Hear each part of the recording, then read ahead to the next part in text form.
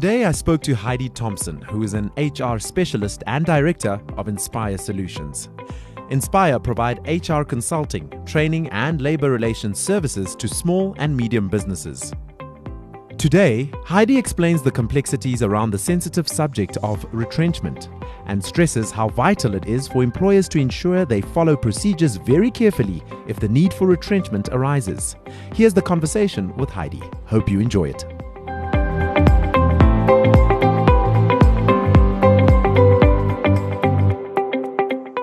All right, so today's topic is quite important, chatting about retrenchments. With things like technology coming in and, lots of changes taking place, retrenchment is always a big thing. And we've got somebody very important chatting with us this afternoon, Heidi Thompson from Inspire Solutions. Did I get that right? Yes, 100%. Oh, Heidi Thompson, welcome and thank you for joining us. So you know a lot about retrenchments, etc. Maybe you want to just iron it out for us. Retrenchments versus redundancies. Shall we get that out the way? What does each word mean, retrenchments and redundancies? Okay, that's quite simple. A lot of people use them interchangeably, but technically they're two different things. Mm-hmm. So both belong to one of the categories of or one of the reasons we can terminate employment. And this one is particularly related to operational requirements. When we talk about a position that has become redundant because of the introduction of technology or restructuring, then it means we don't need the position anymore and we will retrench the employee. And that's typically a redundancy. I see. When we talk about retrenchment, it is financial. And it means that the employer actually, because of economical reasons, cannot afford to have the employee or the employees on site anymore. So then we have to go through a retrenchment process. But both follow the same retrenchment process. Okay, maybe you want to actually outline that for me. Let's work on retrenchments, for instance, like you mentioned, financial constraints, etc. The markets are tough out there. Things are difficult. How do you go about getting a retrenchment, getting it into action if you're trying to retrench somebody? Okay, so a lot of people think that, especially financial, times are tough, I can just give a notice and that's the end of it. Unfortunately, that's not so, and they will fall foul of the law and meet with all sorts of obstacles. If we look at the best way, and we follow the Labour Relations Act, but also in terms of best practice and just to be sensitive, it is very hard when an employer immediately goes and issues an employee with a letter to say, oh, by the way, we're thinking of retrenchment. So what we suggest is first call your employee or the group of employees together that will be affected or potentially be affected by this and speak to them and tell them, we're very sorry, this is what we're contemplating. Once you've done that, you have to follow that then up with the notice. Now, this notice is not a notice to terminate. It is a notice to advise the employees you are contemplating retrenchment. And there's quite a list of items that needs to be recorded in this letter. Again, it's very specific in the Act. It tells us what needs to be in this letter. And there's 10 items. Once the employee or employees have been issued with that letter, you then have to give them an opportunity to respond to that letter. Oh, I see. And here comes the tricky part, and it's quite an anomaly because who wants to be retrenched? The Act says you have to reach consensus on the retrenchment. And it's not an easy thing. So in the past, it used to be just consultation. Now it's very specific. You've got to reach consensus. So it becomes very difficult because who wants to be retrenched in this day and age? So essentially, if you're the employer and I'm the employee, I sort of have to agree that it's okay to retrench me? Correct. That's why I say it's quite strange. So it is quite a process. Previously, employers would follow almost a tick box exercise to say, well, I've done this, that's fine, here's your final letter. Not like that anymore. So with the Act changing, it's brought in a few extra steps. So once we've issued this letter, we've got to give employees time to respond or their representatives. And if they respond in writing, the employer has to look at it, has to answer again in response thereto in writing. So it's very much a two-way process, as previously very much driven from the employer side. So let's just go back again. So once the employer has received this written submission from the employee or employees, they then have to respond in writing as well. Yeah.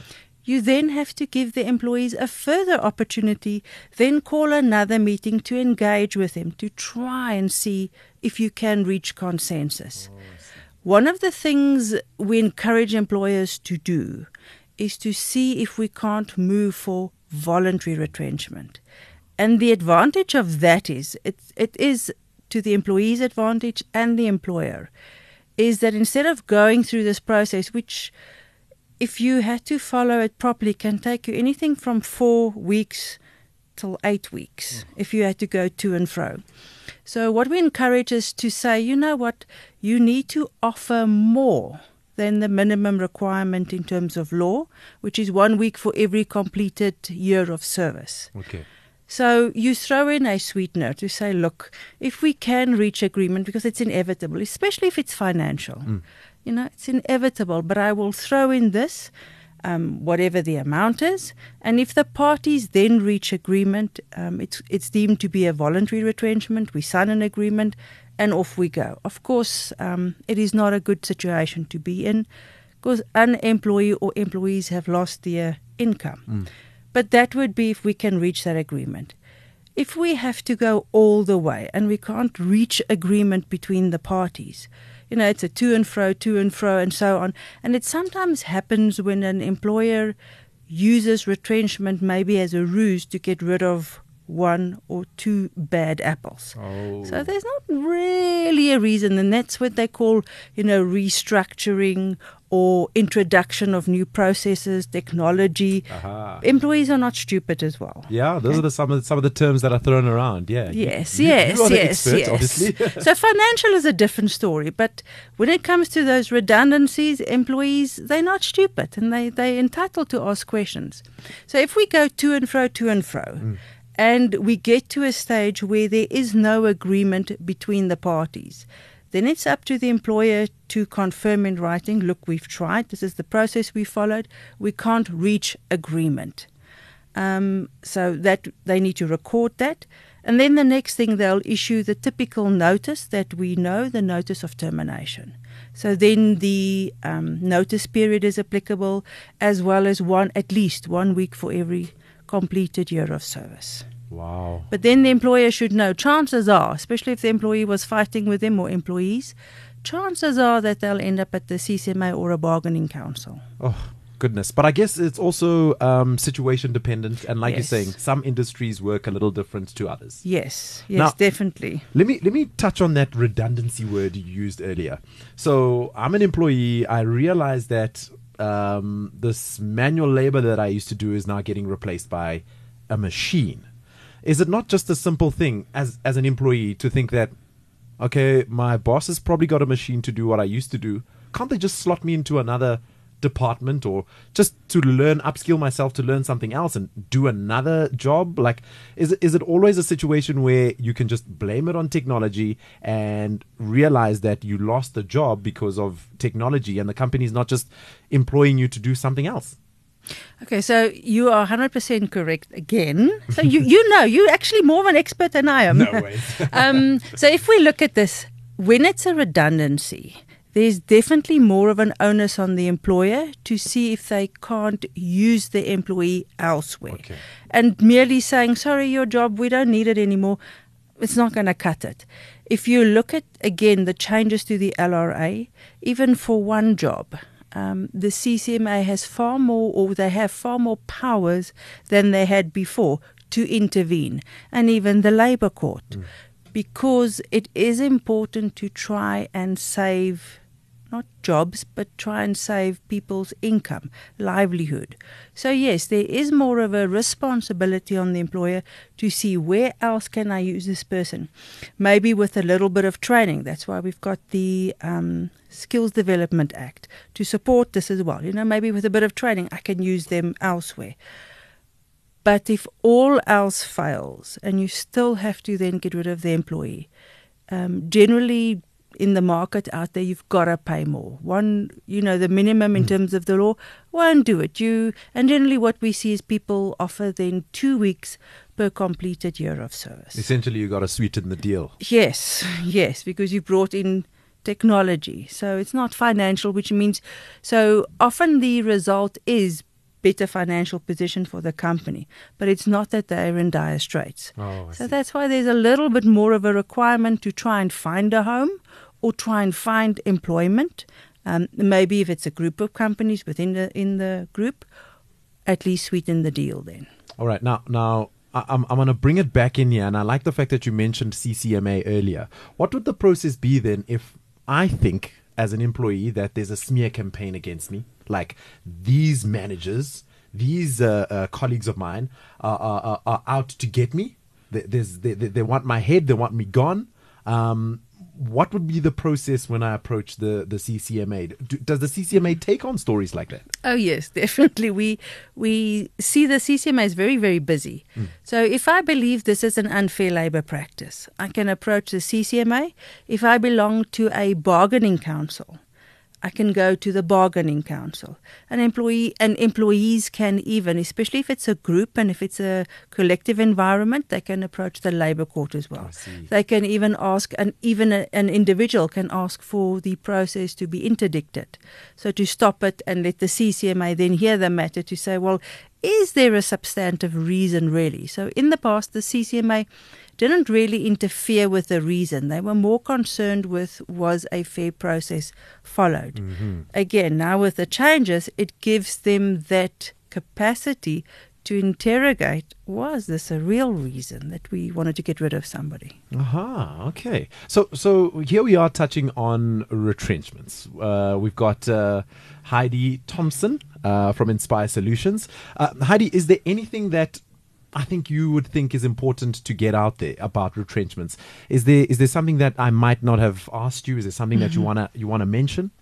So just to recap again, it is very important to make sure that your reasoning for following such a process is because there's redundancy or financial. So that's very important. Second of all, what we've discussed here is more in line with if I need to get rid of 1, 2, 3, 4 employees, and if I'm a smaller company. But the minute I have 50 employees and more, and I'm looking at retrenching 10 people, either now or I've already retrenched a couple, and over the last 12-month period, this would be the 10th person or at least the 10th person, then the ball game changes. The Act is very specific in terms of processes, and there you're looking at 2 to 3 months to follow a retrenchment process. So in terms of an employer who has at least 50 employees, be careful. You can't just necessarily follow the process we've outlined. And then it would be good to just get an expert opinion to help you through that process, especially if you're unionized, because the union can then declare a strike. Oh. So, yes. So then things become a bit different. I guess that will be a topic for another day, yes, I guess. Yes, definitely. Heidi Thompson, thank you so much for joining us. Now, if you are listening to this and you want any more information, go to www.inspire, that's the letter N, spire.co.za. Heidi from the Inspire team, thank you so much for joining us. It's been a pleasure. Thanks very much, Jacob.